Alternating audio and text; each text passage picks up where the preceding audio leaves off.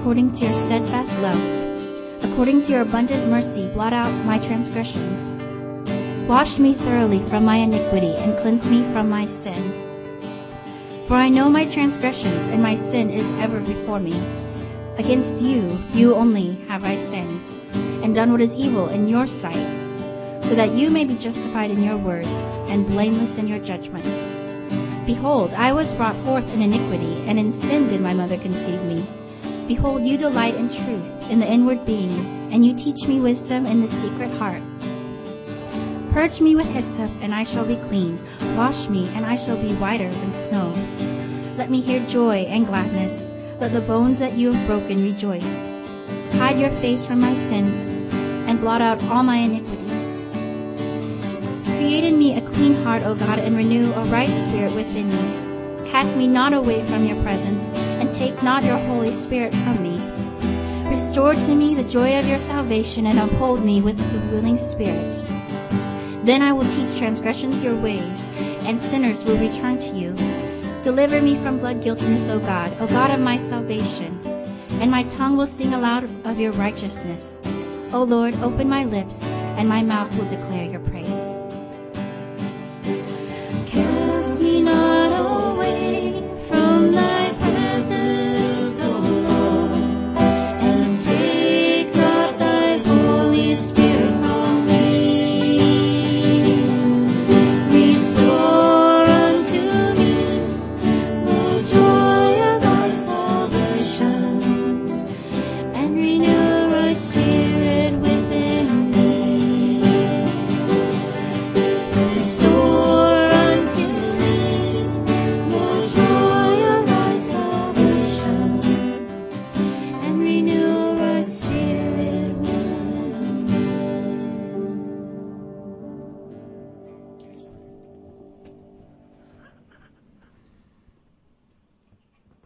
Oh Lord, we love you. Lord, indeed we were born in iniquity. Lord, our very nature was that of rebellion against you. And yet you loved us. You sent your Son to die for us, to bear the wrath as we so rightly deserved. Lord, so we could be assured that those times that we sin, that we fall short, Lord, that you will restore to us the joy of our salvation. And it's ours, purchased by the blood of Christ Jesus. And we can rest confidently and assured in that. And we thank you for the presence of your Holy Spirit that you've given to us, Lord, that you sent when Christ ascended into heaven. For you said it would be better if Christ would ascend and the Spirit would come and be our comforter and our counselor and our keeper. So, Lord, we pray now that the ministry of the Holy Spirit would indeed, Lord, draw to us in the presence of Christ. Lord, we could truly say, Christ in us, the hope of glory. And as we come before your very word, the Holy Spirit would minister to our hearts and transform us. Lord, that we know that as we come before these words, we are dealing with God, very God. Lord, I pray that you'd sanctify us, save us in this moment, God. We thank you, we praise you, we glorify you. In the name of Christ Jesus we pray. Amen. Amen.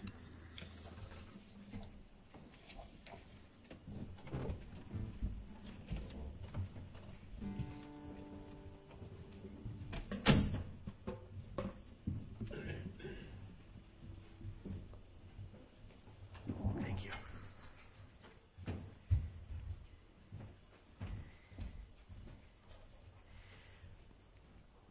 Romans chapter 10. I'll be focusing on verses 9 through 11 this morning, but go back to verse 1 as we bring it together. Actually, just verse 5 as we bring it together this morning.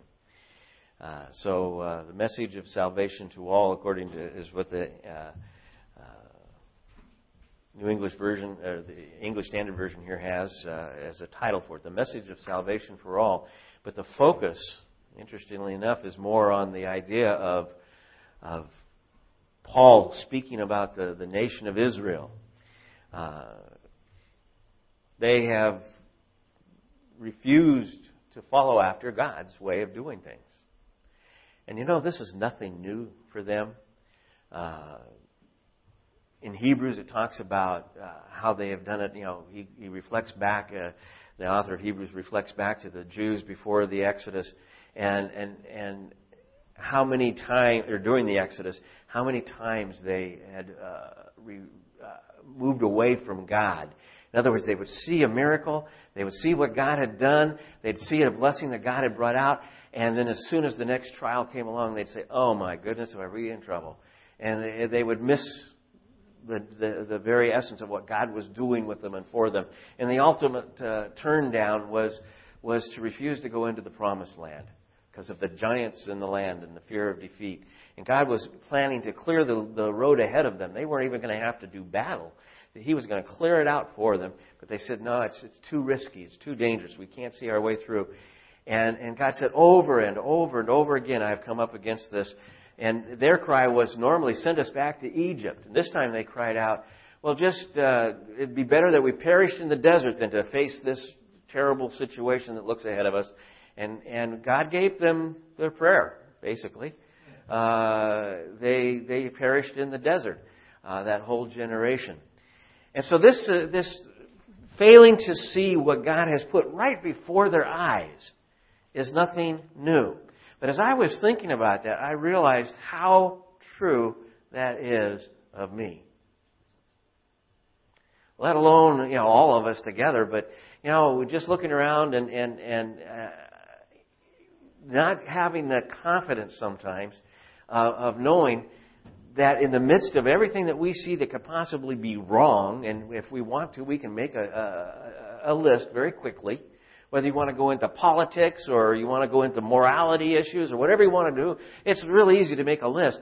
And yet in the midst of that, we're supposed to realize that God in His sovereignty, this is no surprise to Him. His purpose is going to unfold and complete in the sense of His plan, and nothing is going to thwart that.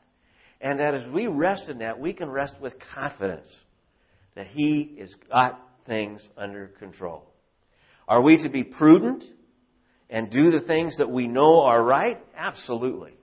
Somebody asked me the other day, what difference does it make if you vote or not, if it's God's sovereignty? I said, because there's a prudent call on our part to exercise what God has given to us, what other people would cherish if they could just get a glimpse of, and honor that and vote our conscience. And what a privilege that is to be able to do that. So there's a prudent thing within the framework of that. And God uses us to bring about His plan. He expects us to do our part as well, but not that He needs it. but that He wants to embrace us into the unfolding of His plan and the revealing of His plan, and to make it a part of, a participant in it. What an amazing thing. Have you ever thought about that? God has invited us to participate with Him in unfolding His plan for the generations. So I just wanted to encourage you, as we go into this, this was the problem with the Hebrew people, and like I said, it spills over into today, in the church today as well, is not resting in God's promises. And I have to tell you, I was so lifted up by Jackie's simple prayer and praise. And it really impressed me to think, gosh, I'm so glad I've only got a cataract. And I thought a lot about that and realized, as I was looking around, of all that I have and compare it to the rest of the world, and I'm a spoiled person. I really am. And not as thankful as I need to be. They also, though, they were seeking, they did want, in all honesty, in all sincerity, I do believe, in general, the Hebrew people wanted to please God. I do believe that was their desire. But what has happened in the time of over and over again was that through teaching they got so caught up in trying to work to please God that they didn't realize that the one thing that God wanted was what was just shared with us in Psalm 51. A broken heart over sin. Not just a solution, not just a going through the motions of bringing the offering and all of the things that they might do, but to have a sincerely broken heart over sin. And to understand that without the broken heart, that the offering was worthless. And that's said by David in the Psalms. It's also said by Hosea and others.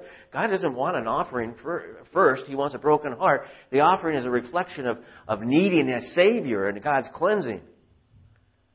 And so the Hebrew people get sidetracked and into, we're doing our Sabbath duty, and we're tithing, and we're doing all these things that we're doing correctly. In fact, we're even doing above and beyond because we've got a whole perimeter set of rules that we're keeping in addition to that.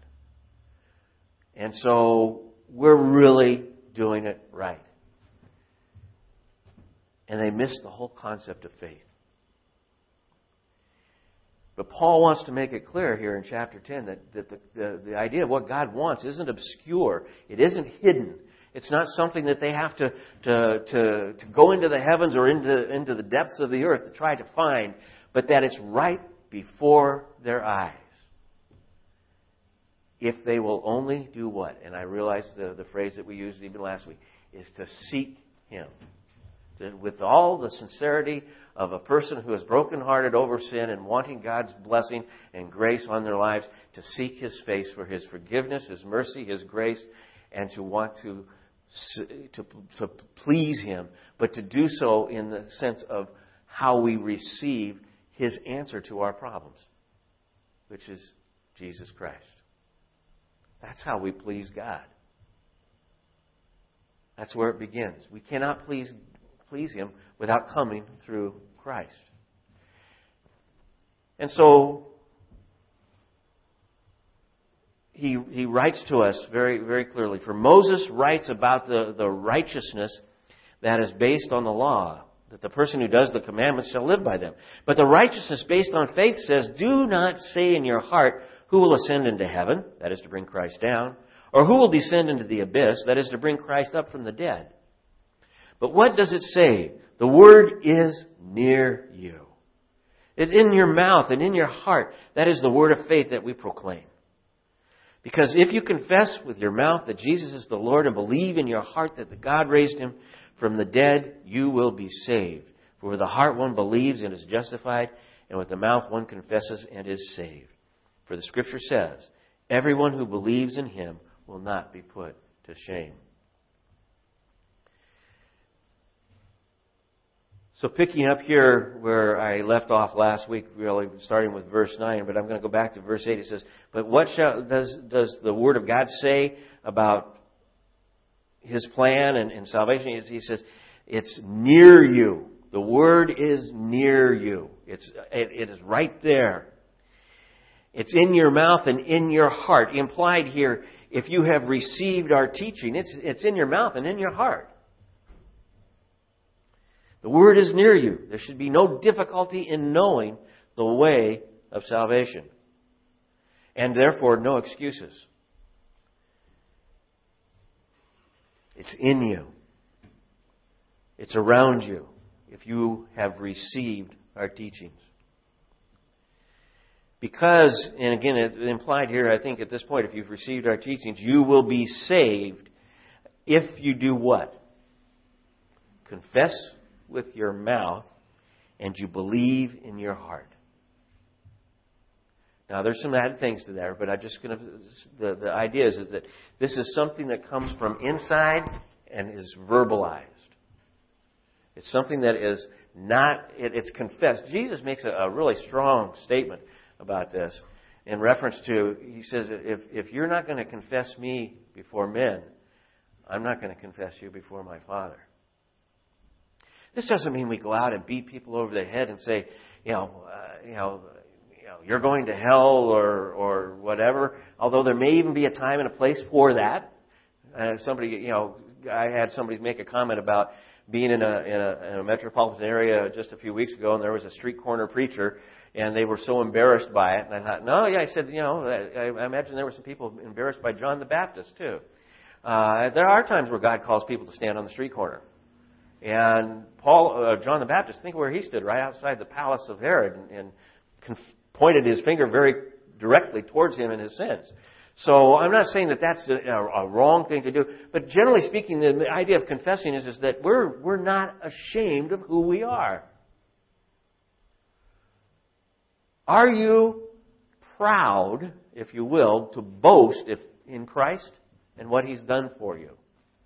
We're not ashamed of who we are. We're not ashamed of the gospel message. And so we desire to confess with our mouth and to believe in our heart. And what is it that we confess? Well, we confess that Jesus is Lord. And that is a loaded statement by itself. It is so massive. It's not just to say, Jesus is Lord. Because when Paul makes these statements, he doesn't make them lightly, and he encompasses all that implies in addition to just the phrase. In other words, we can go around just saying, praise the Lord, praise the Lord, praise the Lord, and have no value or meaning in it in depth. But the idea here is to confess Jesus is Lord is it's a very big thing to do here, I think, and to encompass, and we'll look at it. And then he says to believe that God raised Jesus from the dead. We're to believe. So there's the foundational thing. Raised Him from the dead and to confess Him as our Lord. So saving faith is Paul's focus right here as we look at these verses. What does a Christian believe? What makes us a Christian, I guess you might say. And there's a lot of things that people want to put into this formula, but I think it's fairly basic. He begins with the broad statement, Jesus is Lord and raised from the dead.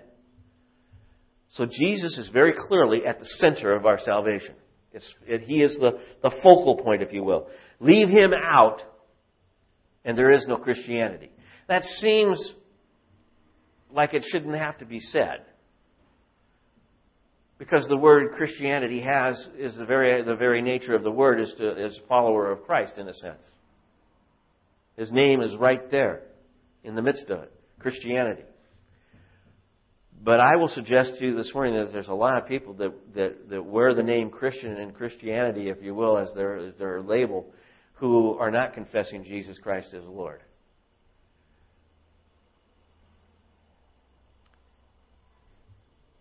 Paul gives us very clearly this picture that Jesus is the focal point. And we have to understand Jesus is a historical person. It's a physical fact that He existed, that He lived out His life, His teachings and His miracles, all the things that He did, and died on the cross. And that there is an empty tomb that represents that He is risen.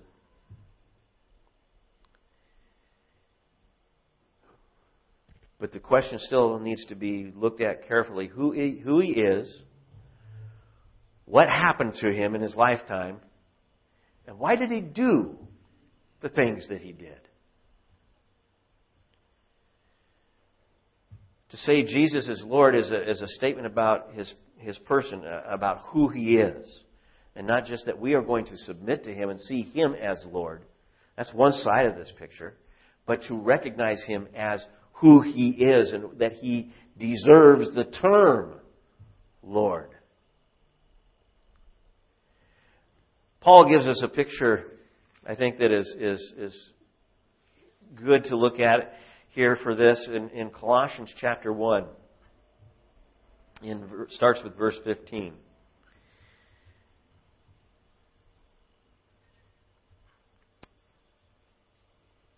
Paul writes to the Colossians, He is the image of the invisible God, the firstborn of all creation. For by Him, by the way, referring to Christ, all things were created, in heaven and on earth, visible and invisible. Whether thrones or dominions or rulers or authorities, all things were created through Him and for Him. And He is before all things, and in Him all things hold together, and He is the head of the body, the church. He is the beginning, the firstborn from the dead, that in everything He might be preeminent. The idea to be preeminent there is to be the Lord of all things. Okay? For in Him all the fullness of God was pleased to dwell, and through Him to reconcile to Himself all things, whether on earth or in heaven, making peace by the blood of His cross. The first thing that I see Paul is pointing to us here is the deity of Christ. It's one of the things that he makes clear in this passage. He is the very image of the invisible God.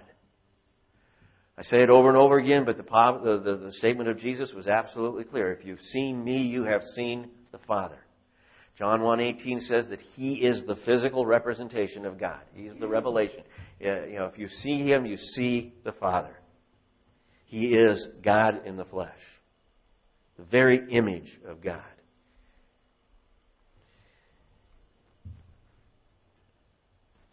In Hebrews chapter 1, it says that He is the radiance of God. Meaning the light of God. Isn't that what John tells us in John chapter 1 through into chapter 3? The light came into the world. He is the light of He is the life and the light of men. He is the physical representation of God. He is the light, the radiance of God. And Hebrews also uses the phrase the exact imprint of His nature. The exact imprint of His nature is an interesting phrase, isn't it? To think, God it has to be at this point God in the flesh to be the exact imprint of His nature, because that makes Him perfect. And only God is perfect. And so Paul is expressing the deity. The Hebrew author is expressing the deity. John expresses His deity in verses that are very familiar to us. In the beginning was the Word. The Word was with God, and the Word was God. Not a God, was God. Period.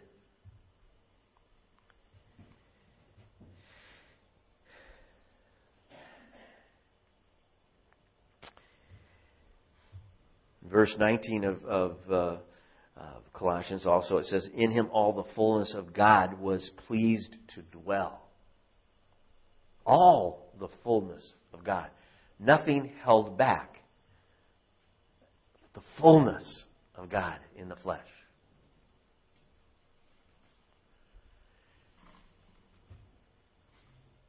He is God in the flesh. The incarnation.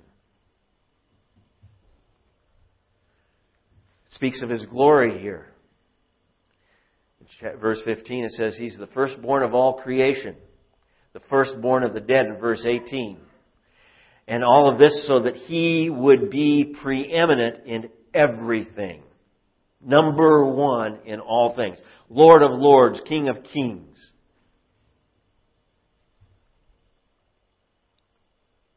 To be the firstborn has nothing to do with physical birth. It's a representation of status. To be the firstborn is the one who receives the inheritance.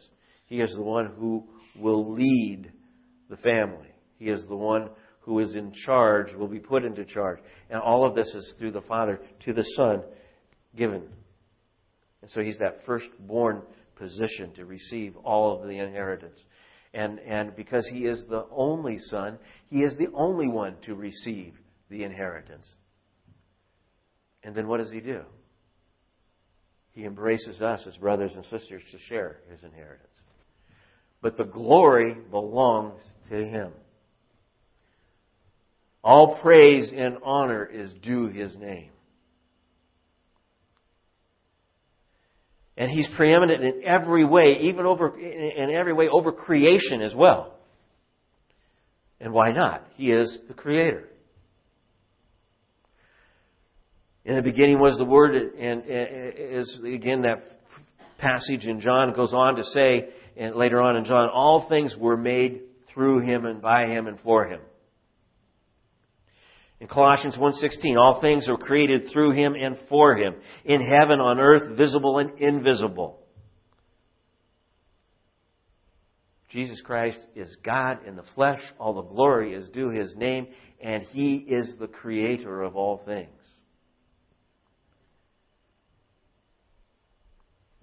He's not only the Creator, but He's the sustainer of all things.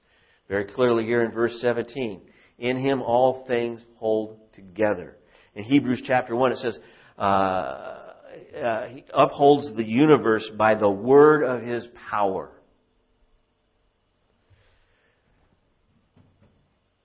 We've talked about it many times, but the bottom line is that, we have a number of scientific theories probably about how things are all are held together, but there's no doubting this one statement, and that is that everything moves to come apart.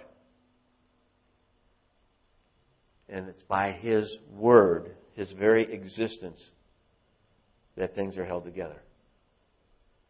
He is what sustains the universe. He is what holds it together. It's the power of His Word. Think about how powerful His Word is if we see Him as the Creator. And then see Him as a sustainer. How did things come into effect? By the Word, the spoken Word. How powerful is it? Holds all things together. And then it goes on to make a statement. Here we have God in the flesh. His deity spelled out. Glory to His name. He is the Creator and sustainer of all things. And then we understand as we look here again in Colossians, and we see it all through the Scripture, He is the Savior. Through Jesus Christ, all things are reconciled to God, according to Colossians 1:20. Heaven and earth. And the key for us here, making peace by the blood of the cross. I look at that and think of the song that we sang, and the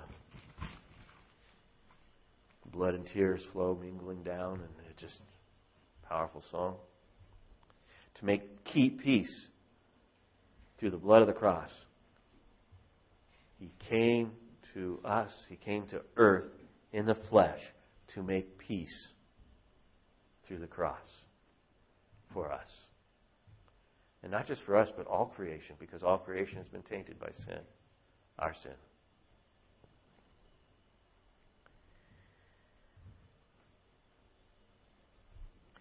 Philippians chapter 2, verses 5 through 8, very, very common verses used frequently as we look at maybe Easter or and Good Friday and stuff like that. And here we have this picture. Have this mind among yourselves, which is yours in Christ Jesus, who though He was in the form of God, did not count equality with God as a thing to be grasped, but made himself nothing, or he emptied himself, taking the form of a servant, a man, being born in the likeness of men, and being found in a human form, he humbled himself by becoming obedient to the point of death, even death on the cross. He made himself nothing. He emptied himself. The God of all creation in the flesh, because he emptied himself. About this time, if I were wearing a jacket, I would take it and say, this jacket represents his glory and his authority and all things. And he takes it off and he lays it at the feet of the Father, so to speak, and comes to earth. And totally rests in the Father. He says he doesn't speak anything, relate anything, or do anything that isn't through the Father. And he becomes vulnerable in every way. It says he's even tempted. And he's tempted beyond anything that we would be tempted to do. I've yet to be tempted to turn a rock into bread. Satan has never encouraged me to do that. Why would he encourage Jesus to do that? Well, because that was something he knew Jesus could do. You know, I haven't been tempted to go up into the tallest pinnacles or buildings and leap off, depending on angels, to catch me at the base of a building. But that was a thing that some people actually believed the Messiah would do. The Messiah would come into the leaping from the high spot of the temples and the angels would escort him down, and he would reveal himself as the Messiah. Satan thought, oh, here's a way you can just have Messiahship right now. Just do this. People say, oh yeah, that group is right. There he is. Yeah. So Jesus was tempted. He suffered. He wept.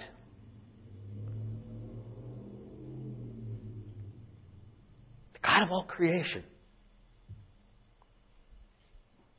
humbled himself. The Creator became part of his creation. And he made purification for sins. Again, making peace by the blood of the cross. You know, this is exactly what Peter preached in Acts chapter 2. After he set the stage for what had happened through going back to the Old Testament and Scripture, and then he turned around and started speaking about the Jesus, the Christ, who's been crucified.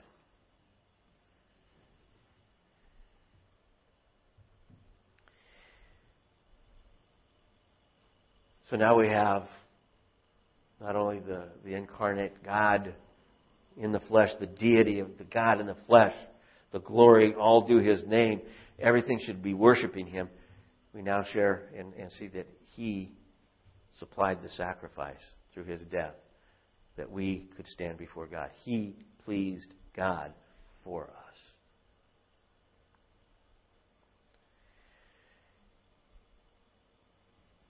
It says in verse 24 that God raised him up. In Acts chapter 2, it says in verse 24, God raised him up, loosing the pangs of death. It's a powerful picture. What was defeated at the resurrection, fully and completely? Death. The ultimate penalty for sin was taken care of.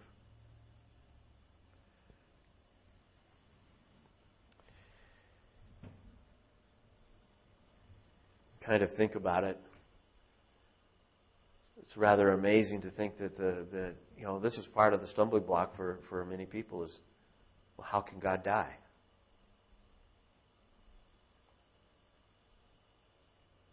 Because God the Father, God the Son, and God the Holy Spirit, three persons making up the Godhead, the one true God together, all of it together. The Son, the physical representation of God, empties himself, comes to earth, takes on the form of a man, a servant, even to the point of death on a cross. He chooses to. Jesus made it very clear. Nobody took His life. He laid it down. The perfect sacrifice. And so we look at all of this and we see the resurrection, His death, His incarnation, the glory that's due His name, and the fact that He should be exalted. He sits at the right hand of God. Ultimately, every knee will bow, every tongue will confess. And so all of this is tied into this picture, in a sense, almost like a snapshot, because it's not complete, it's not full. I've just given you a quick thumbnail sketch of why we should call Jesus Lord. And when we say Jesus is Lord, it has to encompass all of that. Anything short and you're missing some of the concept of why He is worthy of that name. He was worthy of it if He had never done any of it. He was worthy of it.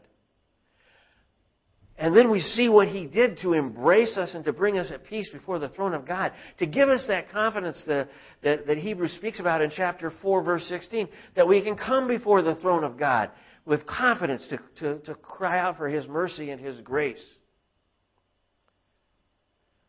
That He is a restorer of the joy of salvation.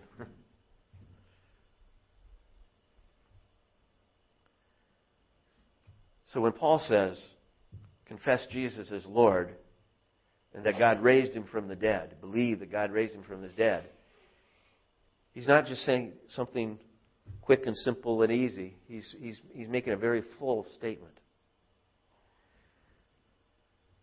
And I want to make sure that you see it, because here it is, just two little verses, and we look at it, and we could go by so quickly over it. And I was amazed this last couple of weeks in catching up a little bit of my reading. It slipped a little bit behind, but one commentator, Martin Lloyd-Jones, I think devotes 120 pages to just these two verses. About 5 or 6 sermons. And I can see how that can happen, because you start getting focused on each one of these areas that causes us to say Jesus is Lord. So I've chosen to give you a snapshot and so that you can embrace the full picture. And I don't know that we'll break it down much more than that for the purposes of our sermons, but I want you to see that. And so when we come to communion, all the more, we are saying, every time we share in communion, every time we come to the table, we are agreeing together and then separately, each of us before God, you alone are Lord. You alone can save me. You alone are worthy, because you made peace with God through the cross. Your blood poured out for us. We are the bride of Christ, pulled out of a sinful world. And He will accomplish His purpose. And He will complete what He has started in us. And we can rest confident in that. And so, again, the joy of our salvation, to keep it fresh. That should be a constant prayer for us. And Psalm 51 is one of those psalms that you should, include frequently in your thinking. Lord, just restore the joy of my salvation. That my confession will be more than just a few words, but a way of life. So that people can look and say, I want what he's got. I want what she has. And they will come up, and people do ask. Some of them will say, what's wrong with you? Others will say, how can you be so happy in a time of?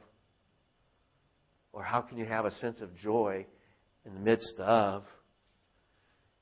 And you'll be able to share Jesus is Lord and tell them why. Let's share in communion this morning. And certainly communion is a time of not only rejoicing in what God has done for us, but it's a time of self-examining. Psalm 51 perfectly for that. Lord, see my heart. Lord, the sins that I have. And it's not unreasonable sometimes to ask God to break our heart over our sins. Because sometimes we're just too prideful or too busy or we just don't think it's that big of a deal. And so just asking God to do that so that we can be before Him and worship Him and have the full joy of our salvation. Ask the ushers to come forward to pass the communion out. Hold the emblems until we've all been served, and we'll share together.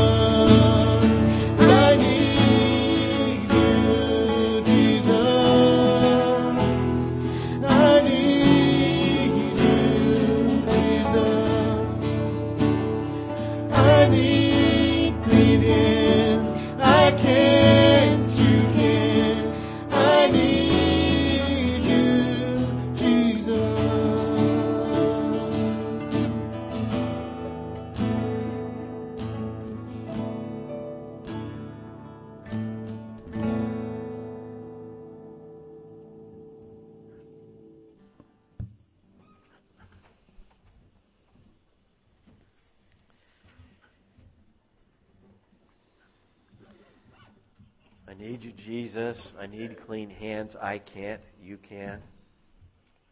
Pretty powerful statement in a few little phrases, simple words.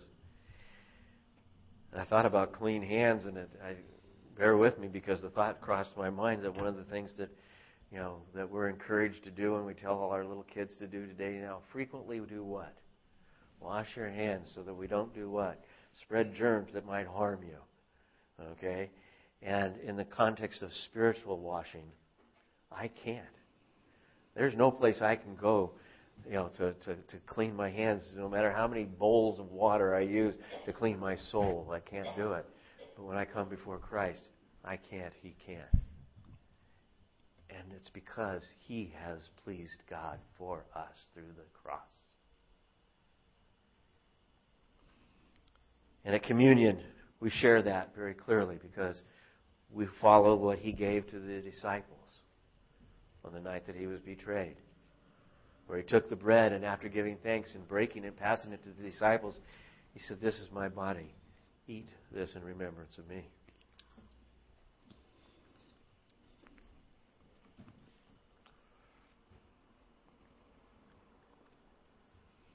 And He took the cup of wine and spoke to them a picture that we would be asked to use and to honor Him and to thank Him until He returns. He said, "This cup is my blood poured out for you to purchase the covenant. As often as you do this, do it in remembrance of me," He said.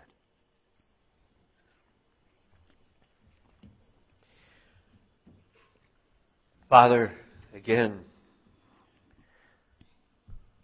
with thanksgiving in our hearts, we come.